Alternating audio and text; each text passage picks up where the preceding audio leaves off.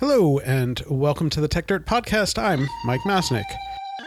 The world is increasingly technological, so we have better get methodical. Bringing precision to critical digital journalism with the singular vision of a modern monocle. Stopping the copyright bullies from pulling the wool on us. Facing and taking on all the blatant patent trolls. Document the ways that they aim to take control. Scrutinize and view their lies and make them fold. If we don't stand up to them, someone will get hurt. To grab a shovel and dig up the tech dirt. If we don't stand up to them, someone will get hurt. To grab a shovel and dig up the tech dirt. The pandemic has been sort of an interesting time to look at all of the interesting and different ways that technology has impacted our lives, and actually how technology can, in many ways, be super useful for solving some big problems in and around society. Of course, the other aspect of the pandemic is also recognizing very much the role of government in our lives, and for many of us who have been concerned about government overreach at times, it's also nice to see a few examples where the government is actually doing things well and even utilizing technology well. Rick Clow recently became California's Chief Technology Innovation Officer. He was appointed to that role in February of this year after a long stint at various aspects of Google and associated companies. And I should note that Rick and I go way back to the time when we were both just lowly random tech bloggers back in the early days when blogs were everywhere. And Rick has obviously moved up in the world while I remain firmly as a lowly tech blogger. So what caught my eye recently was how California had rolled out a brand new digital COVID record, which is a project that Rick helped to spearhead in his new role. And so I wanted to have him come on to the podcast today to talk about this process, the digital COVID record, what it is, and also about ways in which government can better embrace technology and innovation for lots of good reasons. So, Rick, welcome to the podcast. Mike, it's so good to see you and be a participant. Yeah, it's an embarrassingly long time ago that we first sat down and had dinner together. It's great to catch up. Yeah, it's good, even if it's virtual, because there is still a pandemic out there. So let's talk about this digital COVID record, and just to start, I mean, what is it, and why is it so important? First and foremost, I think the simplest explanation is it's just a digital copy of your vaccination record. So if you were like me when you got your vaccine, the first dose, you might have been a little appalled that in the year 2021, the only artifact that we had as we walked out the door was a piece of paper. Right. That seemed like something that would be relatively easy to fabricate if I was so inclined. And I'm also quite confident that though I have lost most habits in pandemic world, losing things that I need to hold on to is something I'm probably going to remain pretty good at. So the idea that we could give residents of California a way of having confidence that at a minimum they could always get a digital copy if they did lose it or run it through the laundry. That seemed like a noble goal.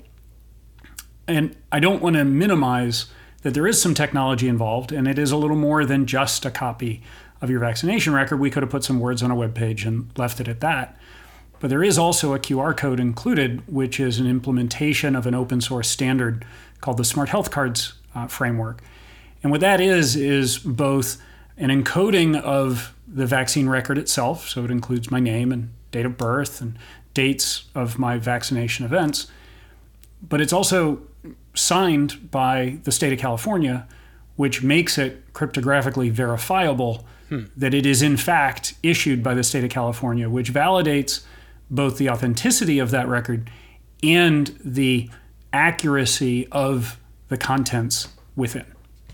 So in many ways, it's a way of proving that it's a legitimate, that you have legitimately been vaccinated, rather than something that is easy to forge, like the paper card.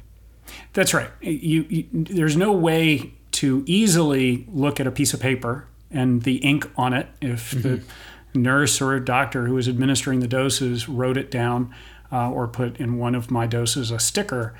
there's no way to know that that actually happened. There's a bit of trust embedded in the process. In our case, because every vaccine dose that was administered in the state of California is required by law to be registered in the California Immunization Registry, and we're not unique there. That's like every other state. The benefit of this is that when we are digitally signing the contents of that QR code, anyone scanning that QR code with a Smart Health Card compliant reader can verify the authenticity of that signature, so they know that it is in fact a record out of the California Immunization Registry. In other words, it is an event that happened that the state of California is standing behind. Right. And so who's using this record now? I mean, I can see different ways that it could be used, but who's actually using it right now? Yeah, well, there's a couple of answers to that. As with any good ecosystem, you've got a couple of players. There's issuers of Smart Health Cards, holders, who are the residents in most cases, who are the ones retrieving, and then there's verifiers. So think businesses, bars, restaurants, et cetera. On the issuer side, when we launched in mid-June, we joined the state of Louisiana as one of only 2 states who had implemented the Smart Health Card framework. So on the state side, we were a small but mighty group at launch. This week, the state of New York announced that they are supporting, with an upgrade to the Excelsior Pass, which had been their proprietary proof of vaccination for New York residents, an upgrade to that Excelsior Pass, which now supports Smart Health Cards. So now you've got both the state of California, the state of New York joining the state of Louisiana in supporting this framework. A bunch of other states have indicated they intend to follow. But what's super interesting about the way this works is that it does not need to be issued by the state. We just happened to have the immunization registry, so we know the doses that happened. But the same can be true for the pharmacy or the health system who administered the dose. They know that those events happened, so they too can issue a Smart Health Card for their patients. So Walmart, the week after we launched, shipped to all of their Walmart pharmacy and Sam's Club pharmacy customers the ability to get a Smart Health Card for their vaccination event. CVS is supporting it as well. And then the 2 largest electronic health records companies, Epic and Cerner, who of course have hundreds of doctors' offices and health systems, also support Smart Health Cards. So if you're a Sutter Health, Palo Alto Medical Foundation patient and you got your doses at Sutter Health, they use Epic. Epic recently turned on this feature for their customers. So now every Epic user has the ability to get a Smart Health Card that is the same formatted QR code, but instead of saying this exists in the California registry, it's saying we did this to this patient. So it's a very interesting decentralized notion of how can we assert a fact that the patient wants to be able to share. Right. So that's the issuer side of the equation. On the holder, right? You got vaccinated. You want to tell others that you've been vaccinated. You get to have your digital copy, whether you screenshot it. Apple Health on iOS 15 will allow you to store these in Apple Health directly. Google Pay recently shipped the support in Google Pay to store your Smart Health Card in Google Pay directly. And a couple of other applications we can talk more about give individuals the ability to decide, like maybe I just want a copy of the record. I just want to know that it's there, so if I run my CDC card through the laundry, I'm not out of luck.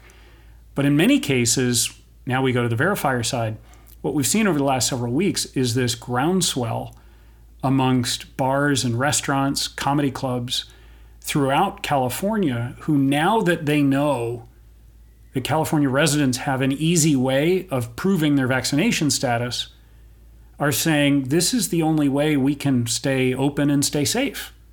Right. So what has been thrilling, candidly, to see over the last couple of weeks are the number of posters going up on the windows of bars. I've got friends who are texting me 8.5 by 11 sheets that are, bolted to the wall, that is a pointer to the CDPH website where you can download your digital vaccine record. And then they're using an open source scanner app, which gives them the ability to both read the contents of the QR code and validate that signature, in our case, by us or by the pharmacy or the health system. So it's been a really incredible evolution in a very compressed period of time. We only launched 6-7 weeks ago. To see this increasing demand and support for something that this was a little bit of build it and hope they will come. Because, of course, we weren't mandating that anyone had to use this. This was entirely an opt-in offer. Right. And so if you have, so say that you got your vaccine from CVS or whatever, and so in that case, you could look up you could get your digital record from either CVS or California. Is that so? And they match. They basically say this is the same. This is the person, and they definitely got their vaccine. Exactly right. And there's some other, presumably will be of interest to some Techdirt listeners, thinking about the system architecture here. A couple of things we wanted to make sure we solved for. We didn't want this to require a real-time lookup against a database. Right. That would be bad for reasons I probably don't have to explain to you, but we could definitely go deeper. We wanted this to be something that was essentially an offline storable credential that could then be easily read and verified. Because, of course, the worst possible scenario would be 40,000 people are going into a Giants game. Right. And suddenly we've got 40,000 queries in real time against the CDPH site. And if for some unknown reason that failed to respond, suddenly we've got a baseball game that has no one indoors in the stadium. So the ability to make this transferable and storable meant that either, in your case, CVS can assert the existence of these events, these vaccination events, or as at some level of an issuer of last resort, as the owners of the immunization registry, we can do the same. Right. Interesting. And technically, the QR code is a little bit different because, of course, CVS is saying, I am telling you these things happened. Right. And the state is saying, I am telling you, bar, restaurant, whomever, that we have been told these things happen. Right. Right. Yeah. No, that makes sense. Do you have a sense of how many individuals have made use of their digital record? Sure do.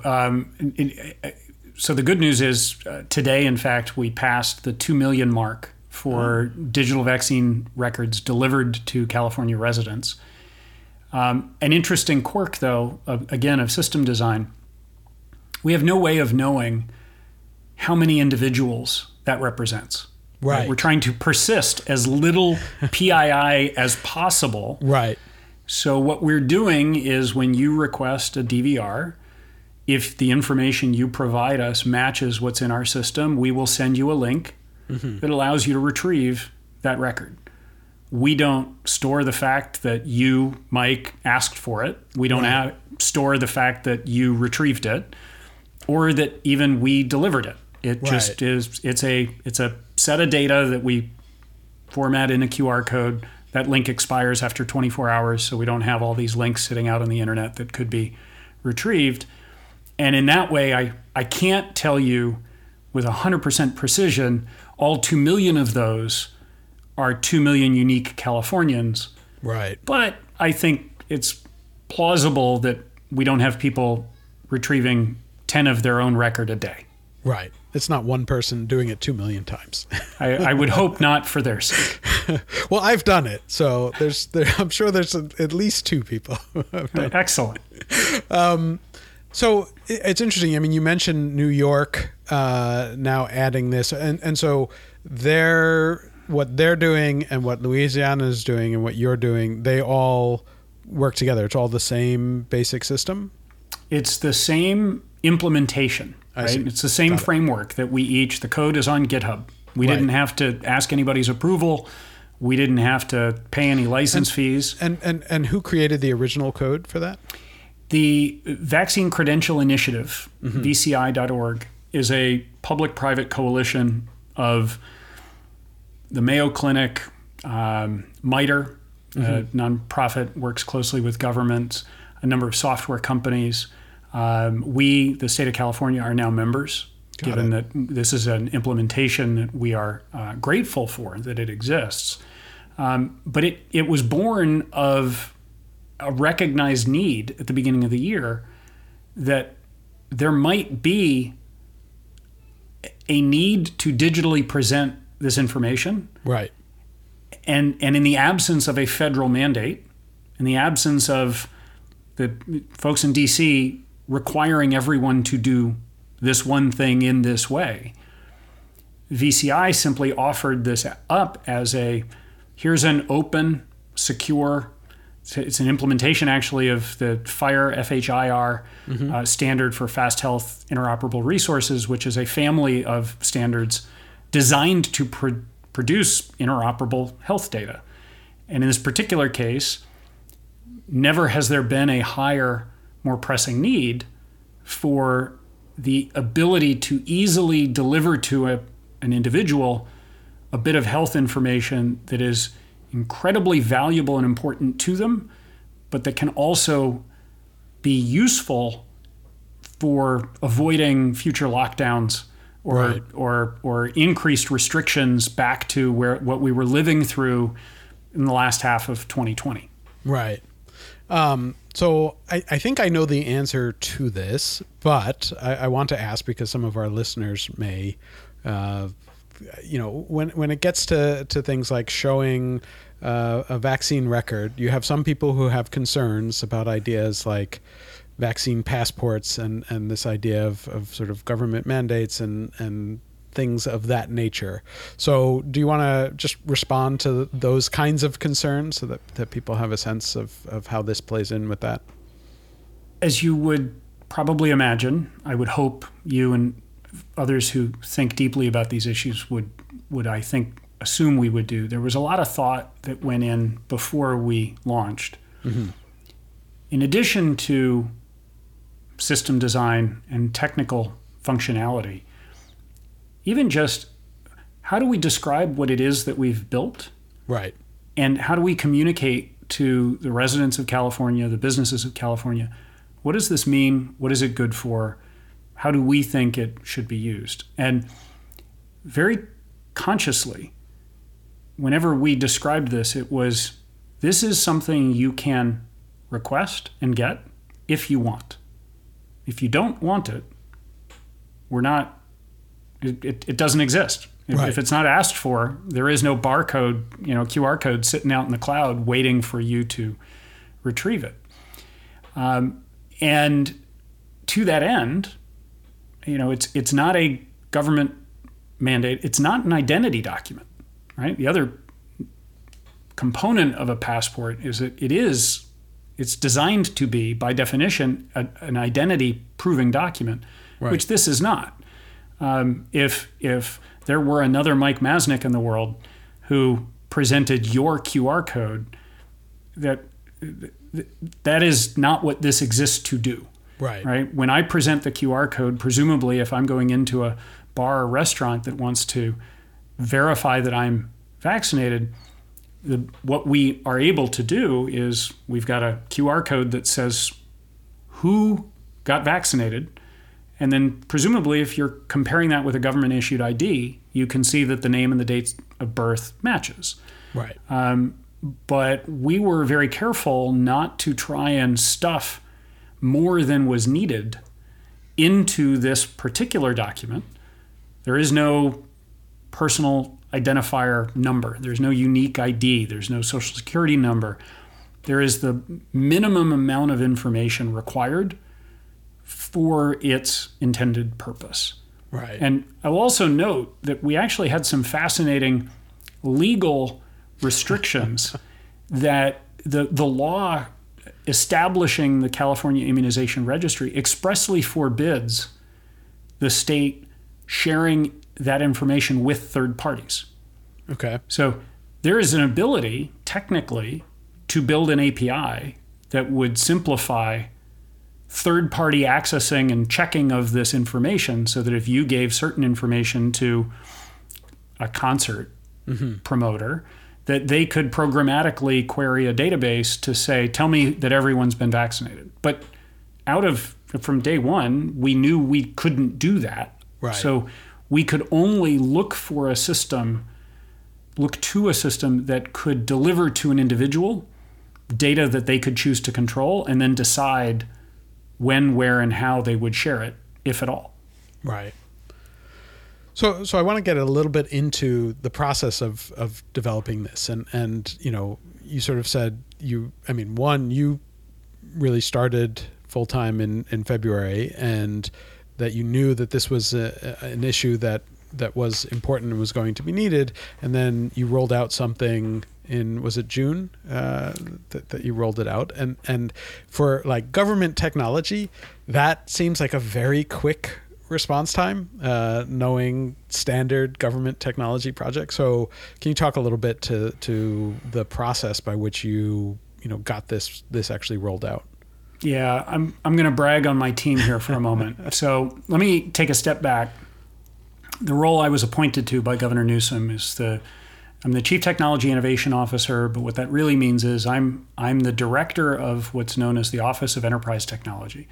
Okay. It's a team of 60 plus web developers, designers, UI, UX researchers, product managers, software engineers, DevOps engineers. In other words, it sounds a lot like my former world. Right. When I was building products at Google, when I was working with and coaching startups at Google Ventures. So it's a crew I know. Like I've lived this world before. Right. And they historically have been tasked with building products, apps, services, data pipelines for departments and agencies across the state. Early in my time, somebody said, if the governor's talking about something in a press conference, there's a very good chance that we got asked to work on whatever it is he's talking about. Right. And certainly in my first, 7 or 8 months at this point, that's been borne out. So back to your question. In February, I'm appointed. I'm getting to know the team. In March, I had already been volunteering with this group for about a month and a half, working very closely with the Department of Public Health on the state vaccination rollout. And as we start talking about the June 15th target of reopening the state, I just started working through the scenarios of, we're hopefully going to have vaccinated a majority of the state by that point. How's it going to work? You don't just flip a switch and suddenly everything's off and back to the way it was. Surely there's going to be some need or want, or both, for there to be some way of verifying vaccination status. And it didn't go much deeper or further than that, but I started asking around and ended up collaborating with a physician who was working in CDPH at the time, really on just exploring what's the landscape look like? What are other states doing?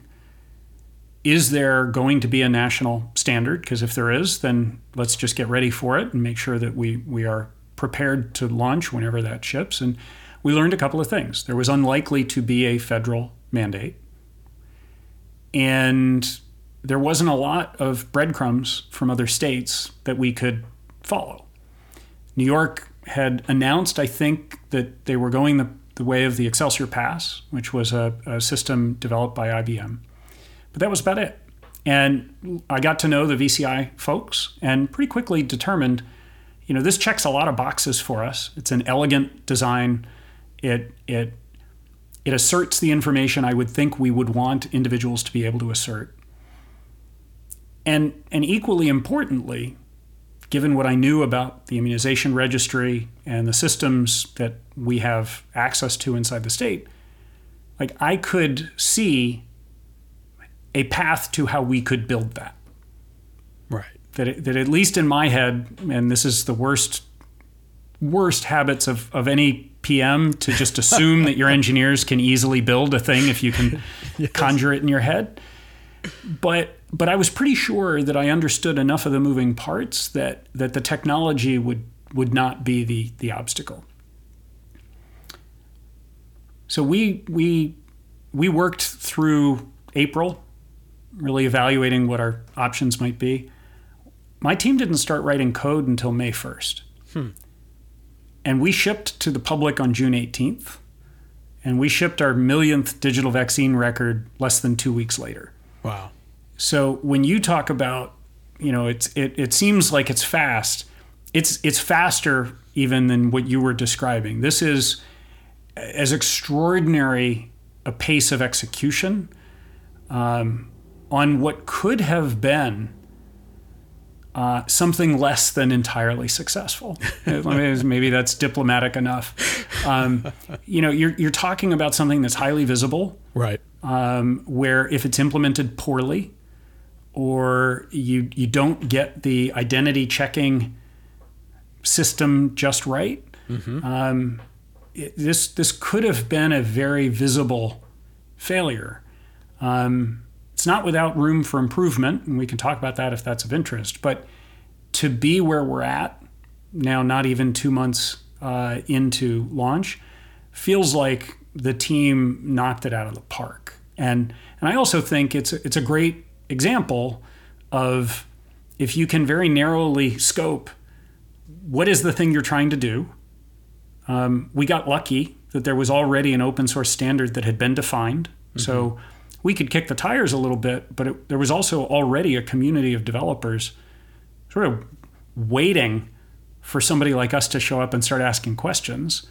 Right. So when we started working on prototypes, the fact that there was a group out in the ether who could help with validation, help answer some early questions about, tell us about the character limit, tell us about the JSON bundle, tell us about the digital signature, like what do we need to do? How do we need to do it?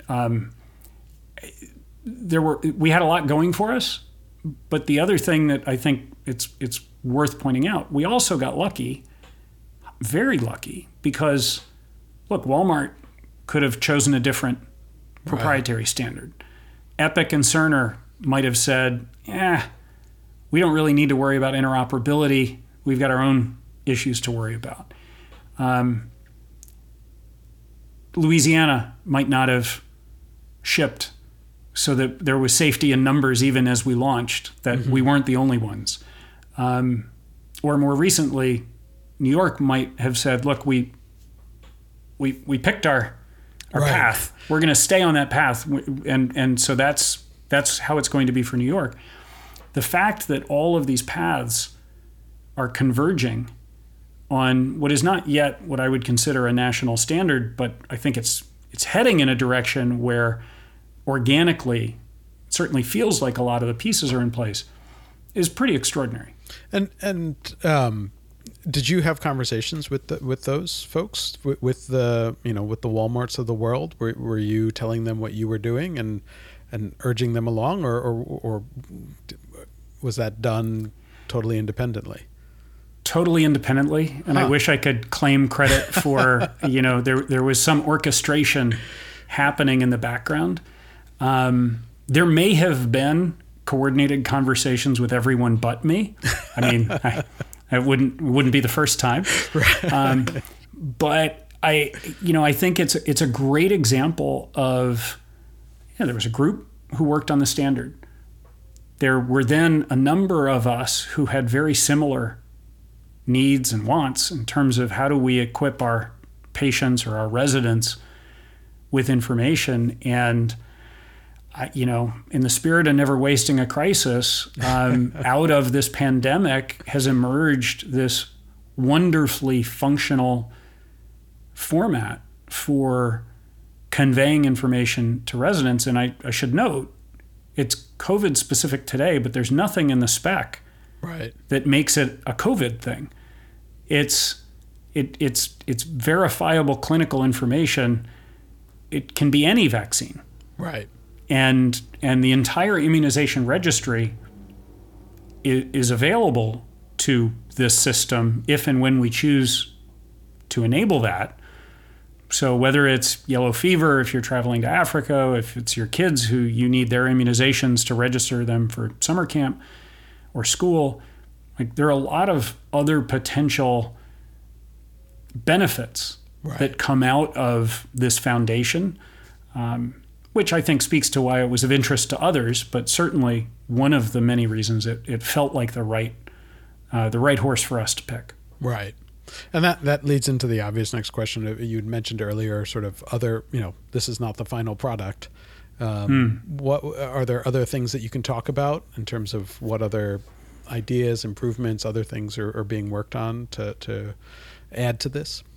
Well, this has been pretty all-consuming, as you might imagine. Yes. But I'll talk about one of the things that I think we assumed to be true, but couldn't know before launch. Right? The state of California had never shipped a resident-facing tool for accessing their own data like this. Mm-hmm. And one of the clear challenges we faced as we were getting ready for launch is that will not come as any surprise to you. The data quality was not great. Mm-hmm. And partly, or perhaps mostly, because it's a repository of information given to the state by hundreds, thousands actually, of discrete contributors. And with very little validation, if any, happening, and to their credit, their focus was on getting shots in arms, not ensuring that every phone number was correctly formatted, or even that every name was correctly spelled. Prior to launch, we knew it was an issue, but it also, you probably didn't know this was a concern, right? Even the healthcare providers they had other issues to worry about. But one of the enormous benefits of getting this thing out into the public is, fortunately, it worked for most of the people who wanted to get access to this new thing that we announced. But by showing folks that it wasn't pristine, there was suddenly a very high interest among all parties in making it better really quickly. Right. So you suddenly found a whole provider community of pharmacies and health systems who were starting to hear from their patients, why doesn't the state have my second dose? Or why can't I get my record? And what ended up happening in a matter of days to weeks is this incredible remediation of data where the data quality has improved dramatically. Interesting. In a very, back to your point about short period of time, we only launched this thing not even 7 weeks ago. To have updated records for, at this point, 6, 7, maybe even 8 million Californians, which results in improving our ability to match on the data that's given to us, is incredible. Yeah. And lays a foundation that anytime you clean up the data, you're making the product offering better, so that if you do start turning on additional vaccination records, et cetera, well, the same data quality improvements that went into improving the match rate over time, well, that will accrue to all future uses of the system. So for me, that was exciting to see, because you think about alignment of interests. Well, the residents want their data. They want their vaccine record. The providers don't want their patients thinking of them as the reason they can't get the thing that they want. And the state just would love to have as accurate and complete a picture of this whole system, which we're in a dramatically better place. Just ahead of starting here, I was running some numbers. Again, we don't persist queries. We don't have any way of attributing them to individuals. So I don't know, couldn't tell you for 1,000 given Californians, how many of them get a digital vaccine record when they ask for it. We know what the query match rate is, but one person can execute 3 queries if they're trying a cell phone number and a work and a home email address. But based on some back of the envelope math, looking at unique IPs and looking at total volume of queries, et cetera, looks to be right now between about 85 and 90% of anyone asking for a DVR is going to get one. Now, I want that to be 100. Right. And we've made huge strides in just a few weeks. But I think, over the next few weeks to months, that's going to continue to be a real area of focus. To shift gears a little bit, I think people listening can hear some of your approach to these kinds of things. But I did want to talk a little bit more in general about government's approaches to innovation and how to use technology wisely. And, for years on TechDirt, we had a theme where we were highlighting, hundreds of millions of dollars being wasted. My favorite one was and I should look this up because I don't remember the exact details, but there was a system that IBM was contracted to build for the FBI to track down terrorists, and the original budget was like $150 million, and when it came in finally, it was like $650 million. And there was a story about how when they turned it on, it was completely useless for tracking terrorists, which was its like one main purpose. And apparently it messed stuff up so bad that it made people in the FBI cry. Like there were reports of literally FBI agents crying, trying to make use of this system. So like the sense that a lot of people have about governments and their use of technology is that it, goes over cost, that it's, these sort of boondoggles that get farmed out to these big contracting companies that charge ridiculous amounts. It takes, 3 times as long as they said it was going to take, and then it works terribly. And lots of us have experience with government computer systems where you see that kind of mess. I think people will have heard by now that you have a slightly different approach or thought process on these things. But do you want to talk a little bit kind of like what do you see as the way that the government should embrace technology and innovation? Sure. And it's funny, I knew before you even finished the anecdote, I'm like, he's going to talk about the FBI one, because I remember for years reading the rants about that one system.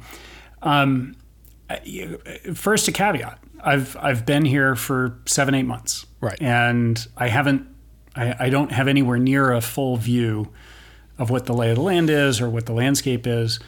I do know there are a couple of constraints that are very real, which is when you rip and replace a system, as a private actor, you get to decide which of your customers you're firing.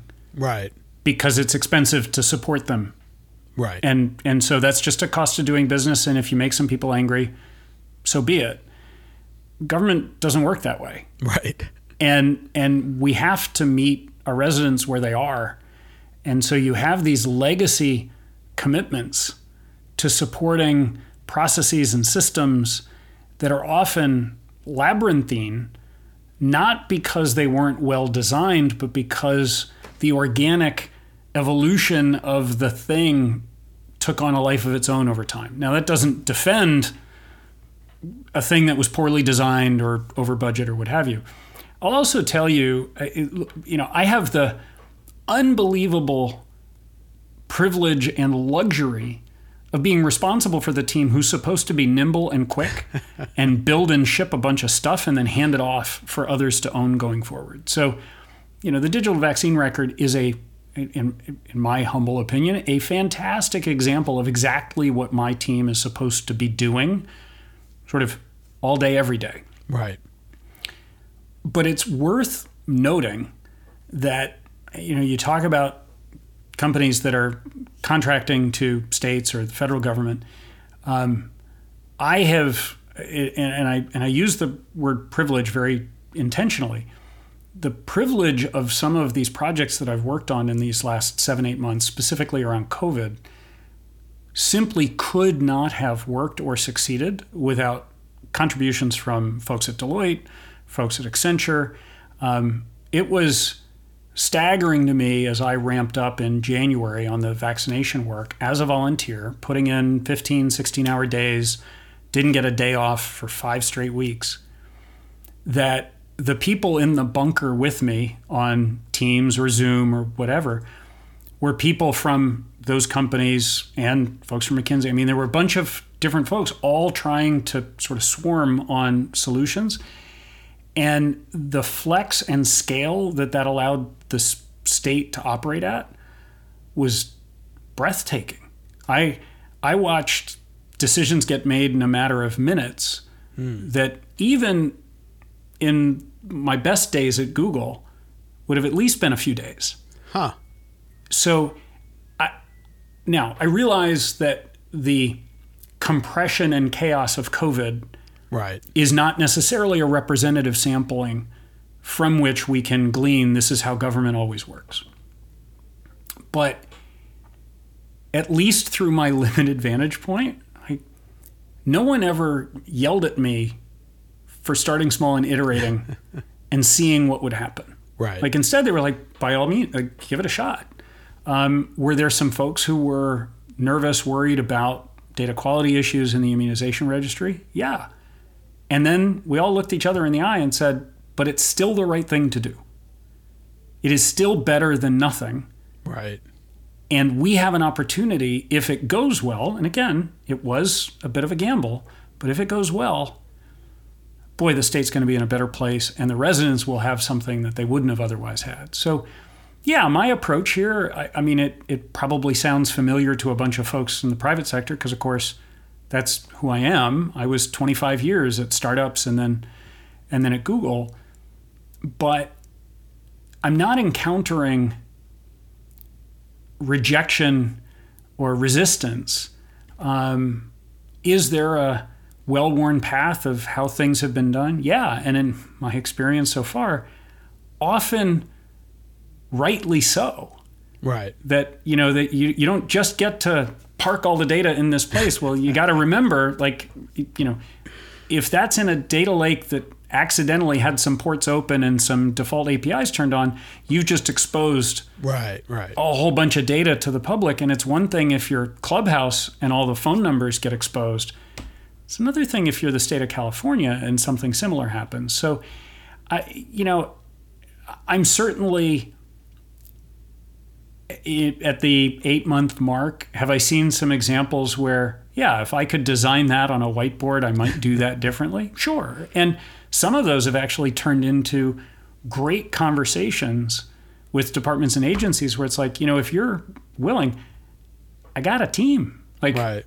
Our whole point is that we're supposed to be the group that drops in, fixes a thing, ships a thing, what have you, and then hopefully leaves you better than we found it. So maybe this is just me being overly optimistic, but it's sort of my default position to say, there's a lot that's possible, and not a lot of examples of people trying to obstruct it. Right. There's just a ton of work, and it's a question of prioritizing.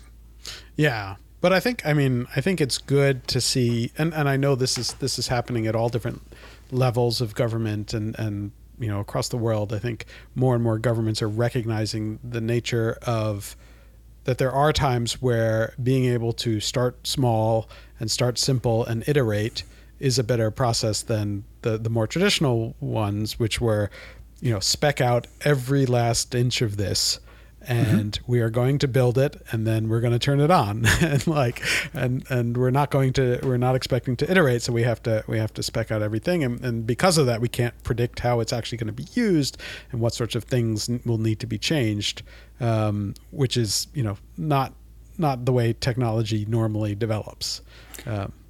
Well, exactly right. And, I've taken some old habits and I've repurposed them here. So I'm talking to a lot of folks on Twitter right now, asking for feedback. Right. And not all of them are rosy and positive. But there have been some wonderful comments that have been shared either publicly or in DMs, which I'm helping the team see, this shouldn't be scary. Right. If we are accountable to the residents, we should want to hear from them and then see where this can go. So I think we will see more examples Even, my first budget experience was a huge learning curve because we just had the budget approved last month.